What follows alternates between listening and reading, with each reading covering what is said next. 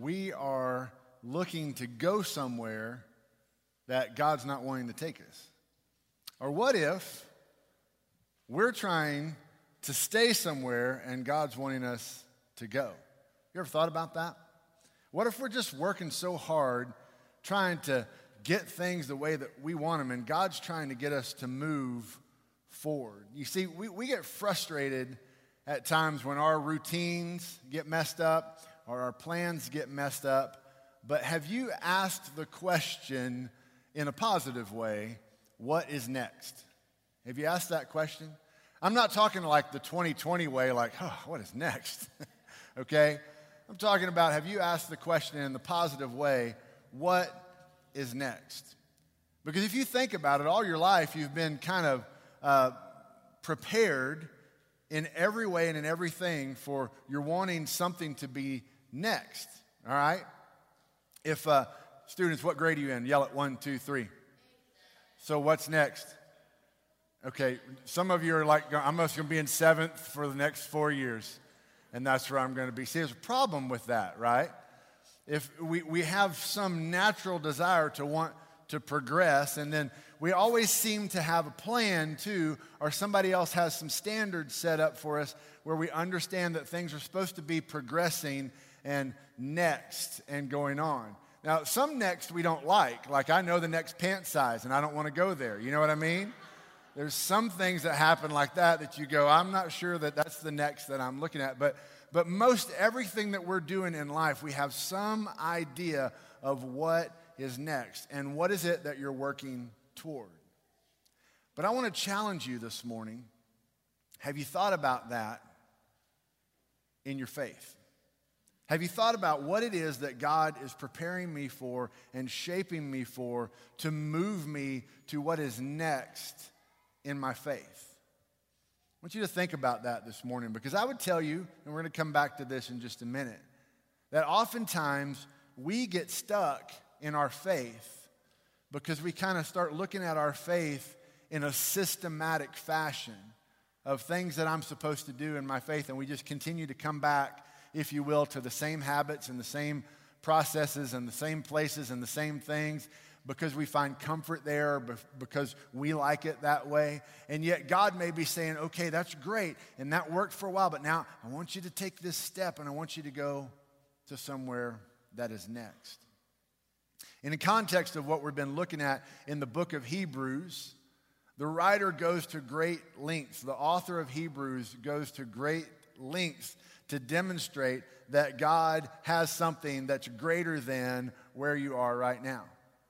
That Jesus is greater than the greatest high priest, that Jesus is greater than Moses, that Jesus is greater than your past, that Jesus is greater than anything that you might strive to attain in this world. What God has is greater. And then today, he has some pretty direct words to the audience who's listening to this. Now, I'm just going to say this to give us a little bit of a context. The audience who he's writing to are Jews who have started to follow Christ, but think about the things that they're having to try to reconcile in their head of, here's all the things that I learned as a good Jewish person growing up, and now Christ has come, and I'm having to learn these things. I mean, we think it's bad when we change the color of carpet in a Baptist church. These people are changing a lot more than that, and they're having trouble moving some of these things forward. And so he writes in kind of a direct way. Now, I'm going to tell you this as well. The book of Hebrews is very rich. It's very good. It's something that deserves to be read at length, at times, over and over. It takes a while for some of these things to sink in. And so I just remind you again that you're getting, just a few minutes on a Sunday morning, but I would encourage you to look at this, read it in depth, follow along during the week as we do the daily devotionals, as we even dig a little bit deeper. But I'll just tell you honestly, every week in this series, I walk away going, I don't think I really explained everything like it's there because there's just so much to take in on this. But look at what he says today. Chapter 6, starting in verse 1, he says, therefore, let us leave the elementary teaching about Christ and go on to maturity, not laying again a foundation of repentance from dead works, faith in God, teaching about ritual washings, laying on of hands, the resurrection of the dead, and eternal judgment. And we will do this if God permits. For it is impossible to renew to repentance those who were once enlightened, who tasted the heavenly gift, who shares in the Holy Spirit, who tasted God's good word and the powers of the coming age, and who have fallen away.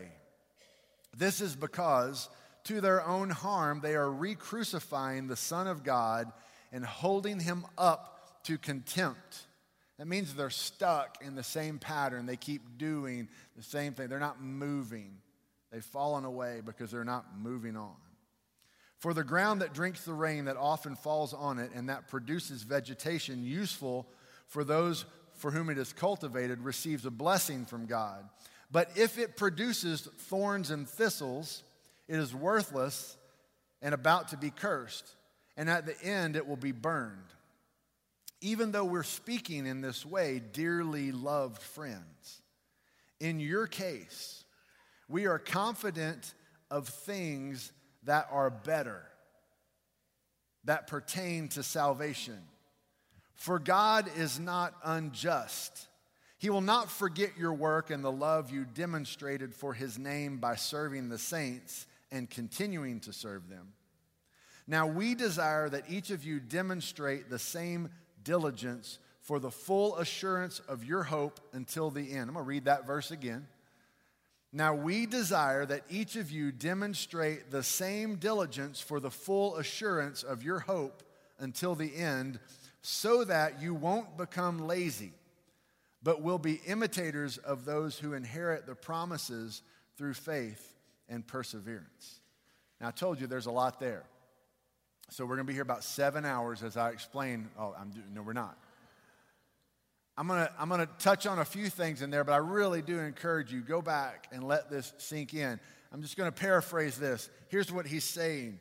Move on. We've built a foundation of faith, and you keep staying right here on this foundation. There's supposed to be something that's moving forward. He's saying, I'm not going to go back and go through the basics of this. I'm going to encourage you to move ahead in your faith. Build something on this foundation. Keep moving forward, because with God, there's always something greater. There's always a next. And I want you to think about this, and I hope it brings hope and excitement to us, not a thought of, oh my goodness, but for the believer in Christ, even in death, there is a next. So think about that. Our faith is built on the fact that God is constantly moving us away from our broken, sinful self to become more like him. And ultimately, when death does happen, we move on to heaven and we spend eternity with him.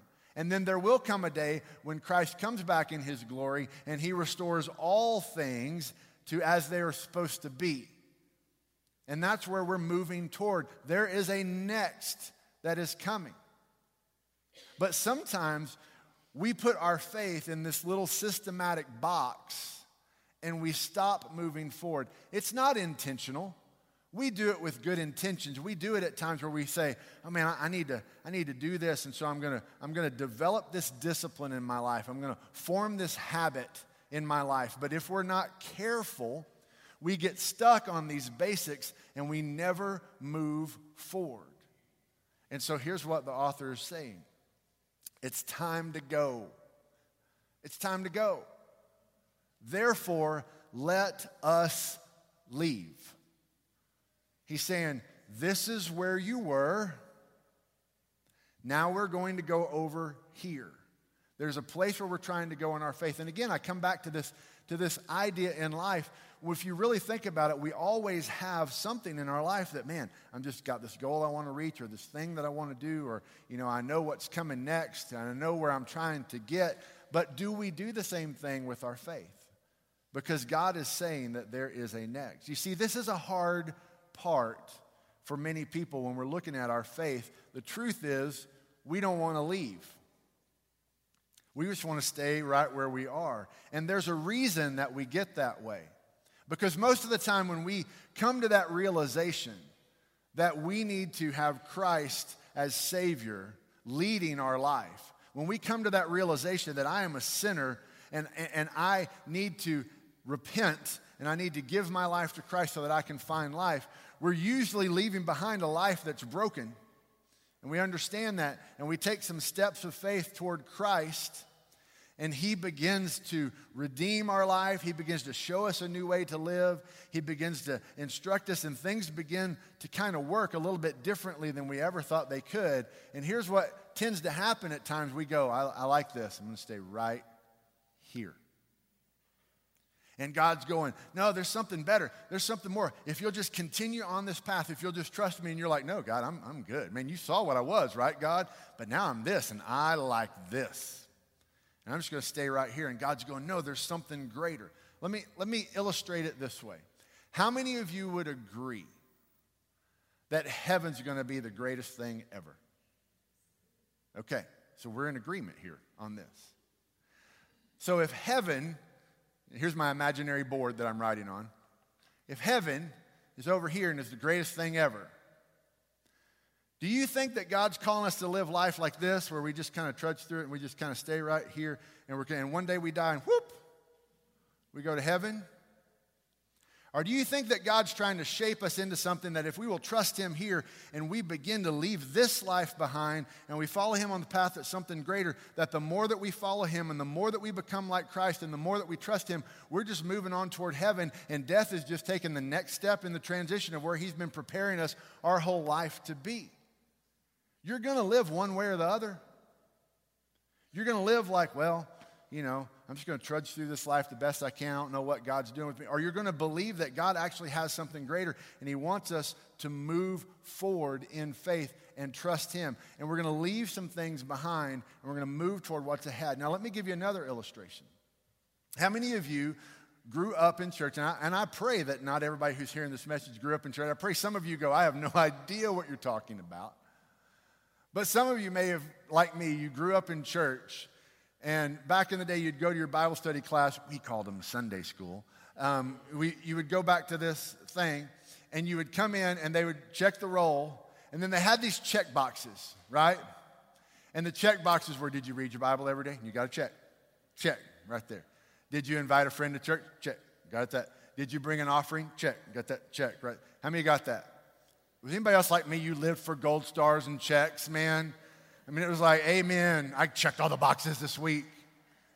And now, I'm going to tell you something. I want to be real careful with this, because the intention of those type of things is to teach you that there are some spiritual disciplines that you can put in your life that will help you grow in your relationship with Christ.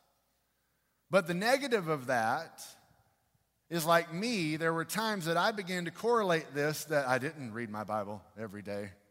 I can't check that box. God hates me.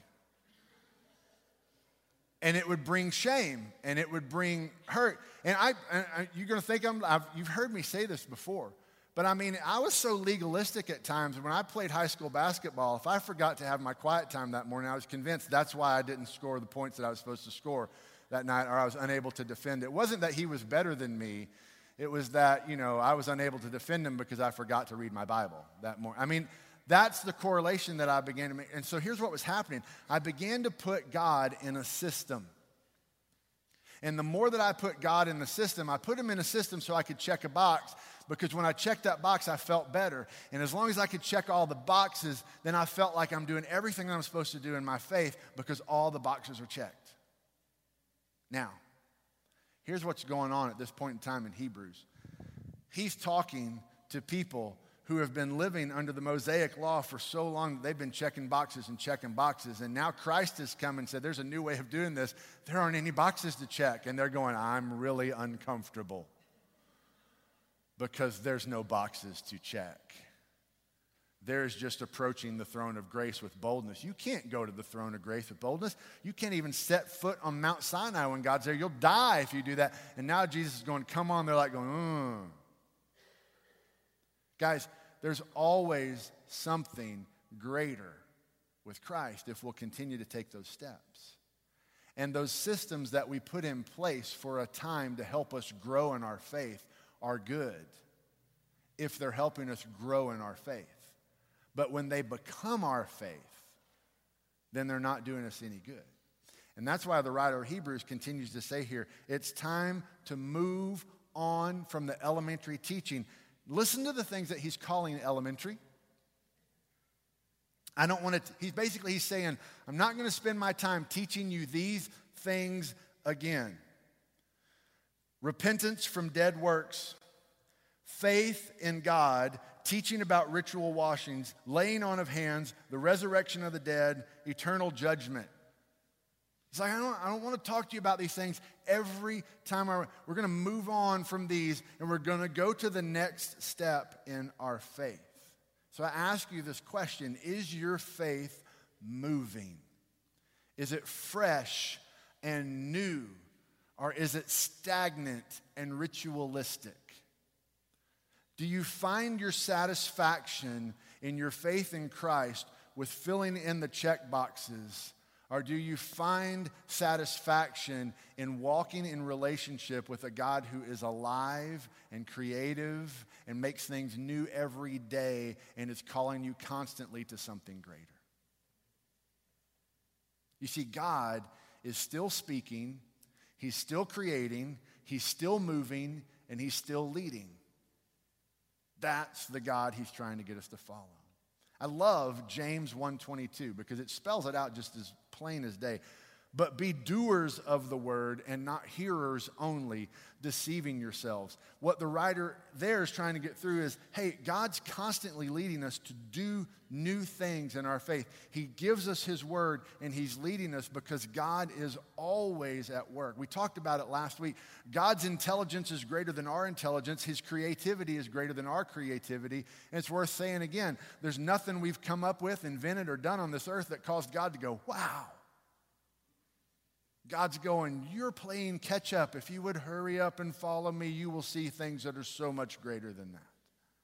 So, we need to understand, following Jesus will lead me to something greater.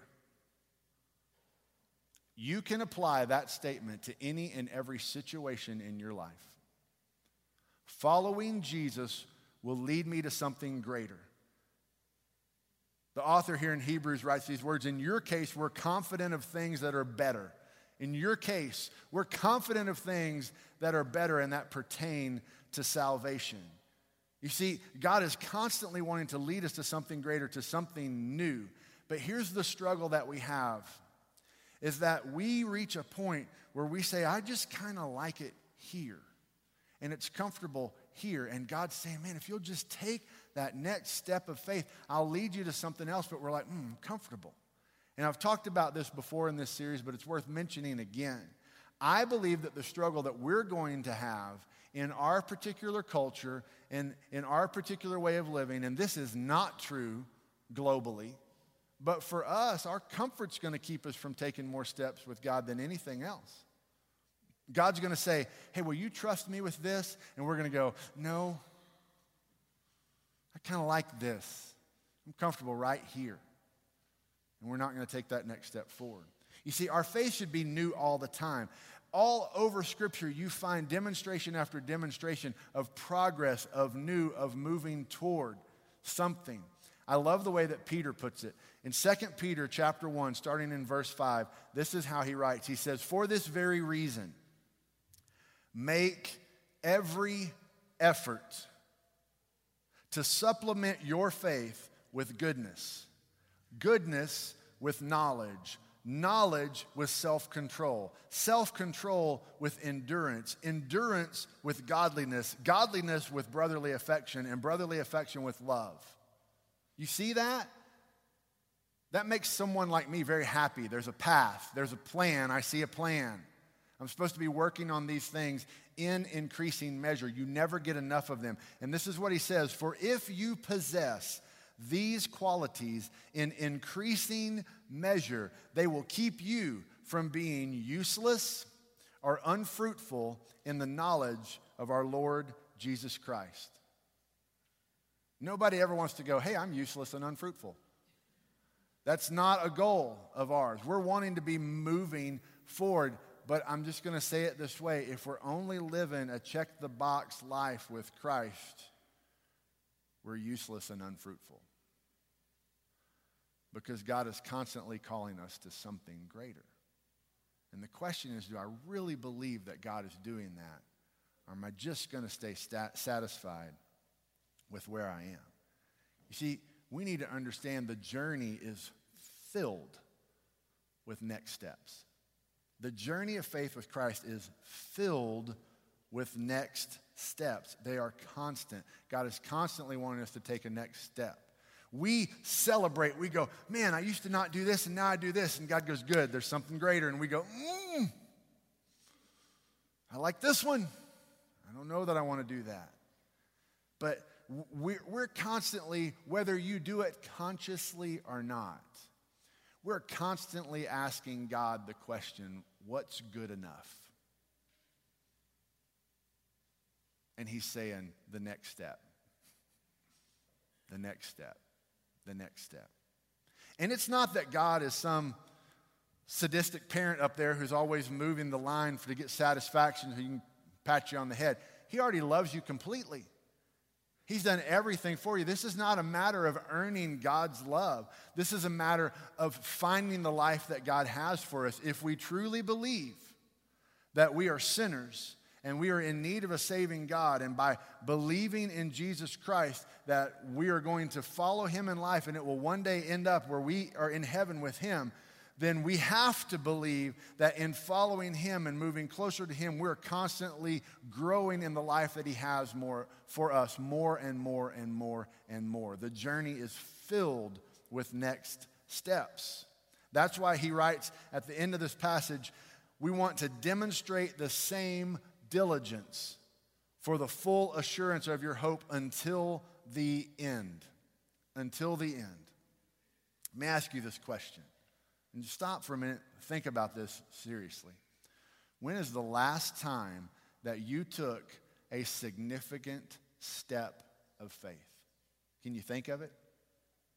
Can you think of the last time when you can really sit there and go, okay, I really felt like God was leading me here and I just didn't know what to do, and so I just trusted him and I took that step of faith.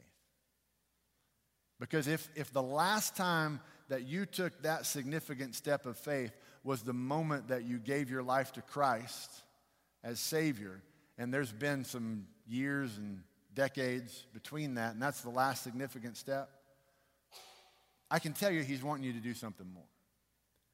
So just think about it this way. I met my beautiful bride when she was 15 and I was 16.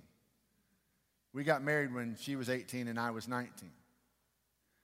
We're now not 18 and 19 anymore, okay?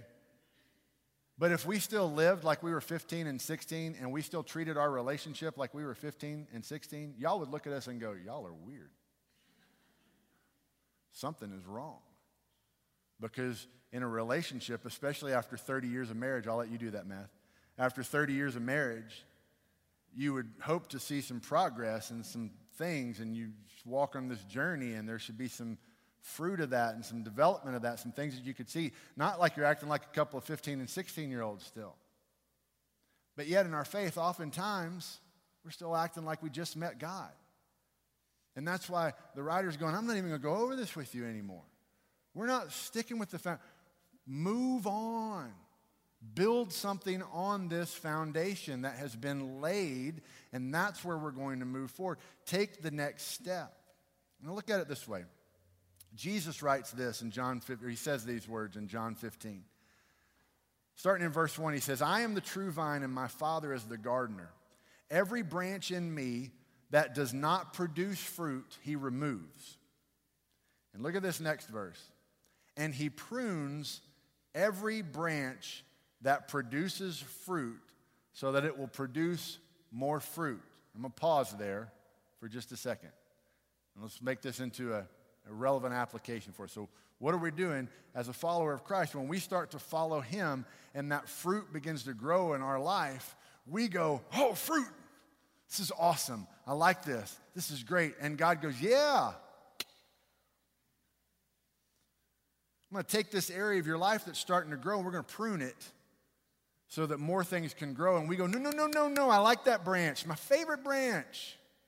This branch is good. Prune these other things. Do some over here. And God goes, you're producing fruit over here, so it's time to have a little pruning so that more things can happen. See, there's the part of the Christian faith that we don't like, is that God's continually moving us to something greater, and sometimes the way that he does that is he takes what we have and where we are, and he says, okay, that was good for a season, now leave that behind and trust me with something else. And we go, I don't know that I want to do that because I really like this. But his word's constantly speaking of progress, moving forward, becoming more like him. He prunes every branch that produces fruit so that it will produce more fruit. He goes on to tell his disciples, you're already clean because of the word I've spoken to you. Remain in me and I in you. Just as a branch is unable to produce fruit by itself unless it remains on the vine, neither can you unless you remain in me. I am the vine, you are the branches. The one who remains in me and I in him produces much fruit because you can do nothing without me. If anyone does not remain in me, he's thrown aside like a branch and he withers. They gather them, throw them into the fire, and they're burned. If you remain in me and my words remain in you, ask whatever you want and it will be done for you. And look at verse 8. My Father is glorified by this, that you produce much fruit and prove to be my disciples. Hey, Pastor, so I believe in God and I'm really wanting to live out my faith. And so what does it look like to be a Christian? Produce much fruit and prove to be his disciple. So I just need to go to church and I need to just be involved. Produce much fruit. And understand that at the first of this, he said, when you start producing fruit in that area, God goes, oh, sweet, you're producing fruit. I'm going to help you produce more by pruning this. That means the more that we start to follow Christ. See, now here's the part where people start to go, I don't know that I want to be a Christian because I don't want to give up. And you can fill in the blank.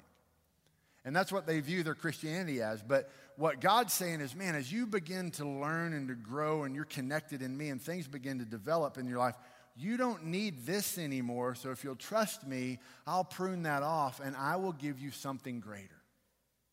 But you're never going to have that something greater until you trust me and let me prune that off of your life. But once I prune that out of your life, then something more will grow there and we'll work on something else. You see, there's not this we achieve it.